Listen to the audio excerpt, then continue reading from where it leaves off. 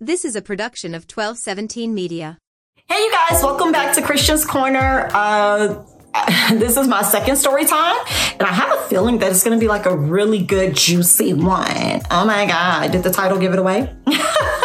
I'm sure that the title did give it away, but I want to start out first by saying that my first story time had like redeeming value to it, right? Because like it was funny, it was shocking, and it was definitely a learning experience for me. But this story time is going to be a lot different because it's just sad, it's shocking, and it's one of those things that you really wish didn't happen and was not true.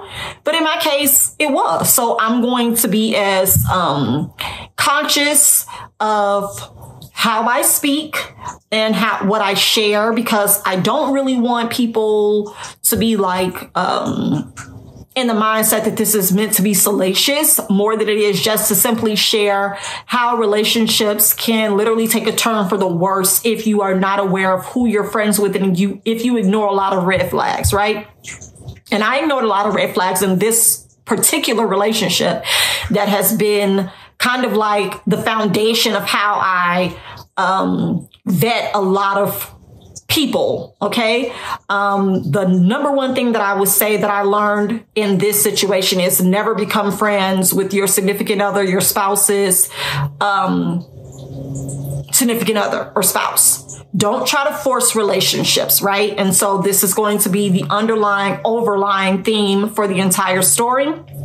And hopefully the takeaways from this will allow you to see some things in yourself, if you are the other person or if you're me, of ways that being passive aggressive does not help, and how ignoring red flags literally can lead to anything if you don't know who you're truly engaging with. All right, so let's get into it. So today's story is brought to you by You Gonna Learn Today. And I did. The relationship was one that I was only friends with this person because my husband was friends with her husband, right? And so from there, we met each other. We started engaging. They were older than us. And we thought that it was cool. Every relationship that ends up crumbling or has ended up crumbling in our past was due to people who were older than us simply not knowing who they were. Literally being very insecure, and those insecurities playing out in our lives and in our relationship with them, because we are not insecure individuals at all. And even if we had insecurities, both Courtney and my personality are the type that no one would know we had them, because we're not really into making people we don't need people's empathy. We don't want people to give us sympathy, love, or affection or attention or any of that. We do pretty well with masking any emotions that really won't serve our relationships. Okay. So we do what we need to do and we move on. And that doesn't always work when you're engaging with people who don't know how to do that and handle their own emotions well. They end up projecting them on others, and we end up getting to the point where we're about to hashtag ludicrous throw them bows in the sanctuary. So I was friends with this person because of my husband's relationship with her husband. And as I stated, she was older than me. And we had a lot of tumultuous engagement where she would go back and forth in her behavior and in her attitude. One weekend, she may be cool, nice, calm, collected. We hang out, we chill, we cook, we eat. We're at their home, they're at our home, things like that. But it was a very one-sided friendship where I was giving a lot. Like, I'm a cook. Okay. So if I'm your friend, well, back in the day, if I was your friend, I would come to your house and cook. Like, if we gonna do a game night or watch a movie or something, I'm bringing all the ingredients and I'm throwing down in your kitchen and leaving the leftovers. Okay. That's just the kind of friend that I am. I have not in the past couple of years been that kind of friend because the people messed it up. Okay. The people messed it up for all y'all in the future. Y'all not getting that no more. I may send something to your house, but I'm not coming through and I'm not cooking for you because it seems like my food made people go crazy. Okay. No, but we had instances where she would be super cool, super chill, sometimes some weekends. And then the following weekend, we would see her at church, see her and her husband, her family at church. They were arguing into it, and that would project out onto other people. And it was always one of those things where I didn't know what I was going to get with this person. That should have been a red flag. No, actually, the first red flag should have been her broken relationship with her own family, her own siblings, and her own mother. That is a big, big, big thing for me. And I'm sure I will do a video on that eventually. If certain people have a very broken foundation as far as how they were raised or who they don't get along with within their family, you can best believe that it's going to rear its ugly head in your relationship with them if they have not done the work to get healed from that. You are going to experience that in your relationship with them too. I'm telling you what I know because I've literally experienced it multiple times with multiple women throughout my young adult life. And that's why I have a very small circle. Okay? Very, very small. And I'm sure a lot of you have small circles too, but that's really what the foundation, the breakdown of that is. So she had a very tumultuous relationship with her own family, her own siblings, her sisters, and her mom. And I knew that. I mean, she would talk about them to me. So I knew that this was the case. But it didn't seem like a red flag to me because I'm like, well, we cool. So, of course, I didn't think, oh, yeah, one day it's going to be you too. I didn't think I was going to have a #MeToo moment with her, but I did.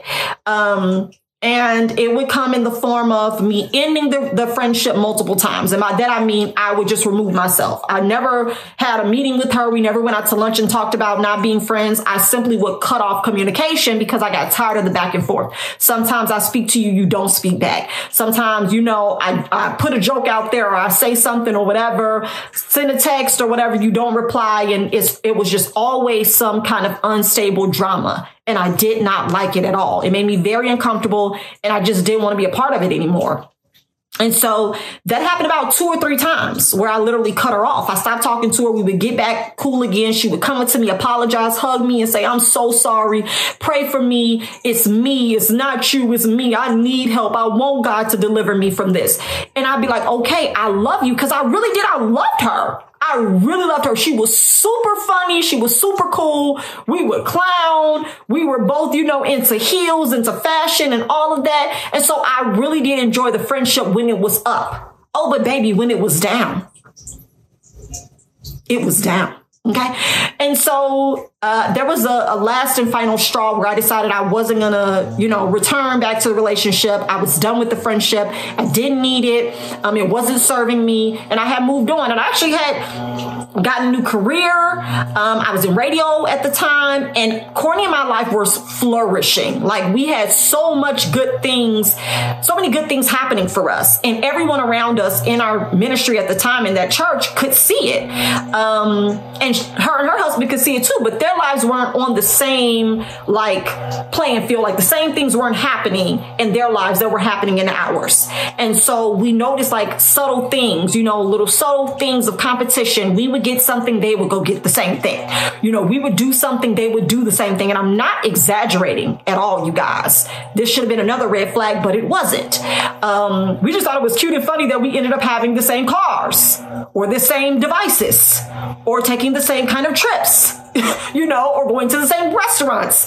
So these kind of things were like little subtle hints, but it wouldn't be until I would end the relationship for good and stop talking to her, and that would go on for a couple of weeks, that it would incite her to feel so angry and vengeful towards me for cutting her off that we would have a blow up during a rehearsal at church. And so that happened where, I made a comment, she snapped back at me, and it was instantly like I gave her some kind of signal that it was time. It was go time. And she showed up, okay? And so she showed her true colors to the point where her husband literally had to hold her back from trying to get to me. I was sitting down because I was like, whatever it's going to be is just going to be, because, you clearly big mad, and I'm not going to act up in the house of the Lord. Like our pastor's wife was there, my husband was there, her husband was there, another musician and another person that was on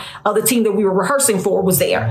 And so we're literally talking about her trying to physically attack me and her husband having to pull her shirt to get her to, refrain herself. And so she's saying all of this stuff. And this is how a person really has had something in their hearts towards you for a while, because all while she was doing what she was doing to get to me, and I'm sitting down calmly, she's saying things like, I've been waiting to get to you. I've been itching to get you. Red flag number 1,452. Okay? Like, girl, you have literally skated. You have ski, yeah, ski, yeah. Like, I skied right past all her red flags. I did because I wanted to see the good, and we were in an organization together. We were in church together. And so when your husbands have a relationship and then you have a relationship with this person, you go off of your instances with them. You go off of each individual experience, and you should start doing some kind of, like assessment. Is this good? Do I enjoy her company? Is this edifying? Are we building each other up? Do we benefit each other's lives? Are we respectful of one another? Are we increasing in individuality as well as togetherness? And I wasn't marking any of those boxes. And for her to say the things that she started saying while she wanted to attack me in church in front of her children as well. It just was like really eye-opening. It was so sad. I wasn't afraid. I knew that if nothing else, okay, if I didn't feel like my hands was going to do the work of the Lord for her, I knew that A, my husband was not going to let her get to me. And B, if she did come over there, we were just going to have a very good, what does Judge Judy call it? Kerfuffle. It was going to be a nice kerfuffle. Nobody was going to go down without any, knockout rounds. I just knew that it wasn't going to get to physical, but it didn't stop the actual pursuit of the physical connection that she clearly wanted to get out. And so when her husband was able to get her out of the sanctuary and away from me, she was still in the front of the church saying things like, it's going to be, if I get to you, it's going to be like a Rottweiler on a Chihuahua. What more do you need from that? What more do you guys need? What more would anyone need to hear that this is what has been in your heart all along? It was very unfortunate. It was very sad. I was very, upset and angered by it. I think I was most upset and angered by it because children were present and because I knew I hadn't done anything to her other than cut her off. I knew I hadn't talked about her. I knew I hadn't lied on her. I knew I hadn't tried to get with I hadn't done anything other than remove access. Access denied. I denied her access to my life, to my energy, to my emotions, to my presence. And that was enough to set her off. And it went, go from there to actually having to have a meeting. Like, we literally that night had to go to my pastor's house. His wife called him because she's in the sanctuary watching it all unfold, like in disbelief. And so we all did. Like, it was a late night thing where we were out until like 9-10 o'clock trying to discuss this because I wanted to, I didn't want to press charges, but I definitely wanted her to feel something for how she made me feel. Like, I've never had anybody lunge at me and attempt to attack me, let alone in church. And that was the adrenaline and the anger that wanted her to actually have some repercussions for that. But since no contact was made, it was nothing I could have done. But yeah, that was my experience of what it looks like when a person cannot do what they want to do to you and continue to subject you to their anger and their resentment or their insecurities. They literally will go a different way about getting what they want from you, that attention. And I think that the craziest thing about it is when word got back to everybody else in the ministry that it had happened, I had people literally sending me messages and calling me, trying to get me to, reconcile with her, like, give her another chance. She was just hurting, that she had lost the relationship. The devil will use anyone when he lies to them and tells them lies about who they're with, who they are and who they want to be friends with. And I'm on the phone like, are you crazy? Like, I don't know what part of your brain cells are not computing. You didn't see what I saw in her. You didn't see the raw feelings and emotions of you finna catch these hands that she was trying to deliver to me. I don't know what else needs to be gave. She was giving what it was supposed to give. Okay. She wanted to anyway. And so I believed that out of all of the other things that led us to that point, I ignored the broken relationship and the poor relationship between her and other women who should have been her core. I ignored that. I ignored that broken relationship for her with her family. I ignored the red flags of her being in and out of, pleasurable feelings and emotions and engagement. I no longer enjoyed her presence. I no longer enjoyed the relationship because it was so up and down. It was never consistent. I didn't enjoy, I ignored the competition, the desire to compare and to compete when Courtney and I were just simply living. I ignored those red flags. And when I finally decided to acknowledge them, I was the one who was put in a position to protect myself, to protect my energy, to protect my person. And that's never what any level of engagement should come to. I am not on Basketball Wives and I am not a housewife yet. Okay. So I should not be a part of anything that turns physical, especially when you are old enough to be my oldest sister. Like I told her that night in that meeting we had, you literally are the same age as my oldest sister. Like I was 0 when you was 10. Why are you doing this? Like, why are you acting like this? What is it that's broken that would cause you to, but anyway, there was no reconciliation of that relationship. It actually was the cause of that was the last straw that led to us leaving the ministry that we were in Mississippi, before we moved to Texas, because I did not like the way that the pastor handled that conflict. He actually suggested that I come to church with a bat if I didn't feel safe and sit in his office and watch the service from the streaming. Yeah. Okay. When I tell y'all I got stories for days about people in the church, I have stories for days. I just don't know how much time I have to record. But those are my takeaways. That's my reality. Those are the things that I hope you will focus on and that you will pay attention to in your relationships. Not just people in church, but people in your family, people at your job, people in school with you, wherever you may go. If you are friends with anyone, realize that they have a past. They have a history. You do too. But make sure you're being the friend to others that you want people to be to you. And if you can't do that, don't be friends with anyone at all. But do not be toxic. Do not choose to lash out at people if you can't get the response or the engagement or the attention that you want from them. Their lives do not belong to you. Friendship is something you choose. And in the words of my mother, I will never forget this saying that my mother told me. A friend is a gift that you give to yourself. Would you give yourself a snake? See y'all in the next one. Bye.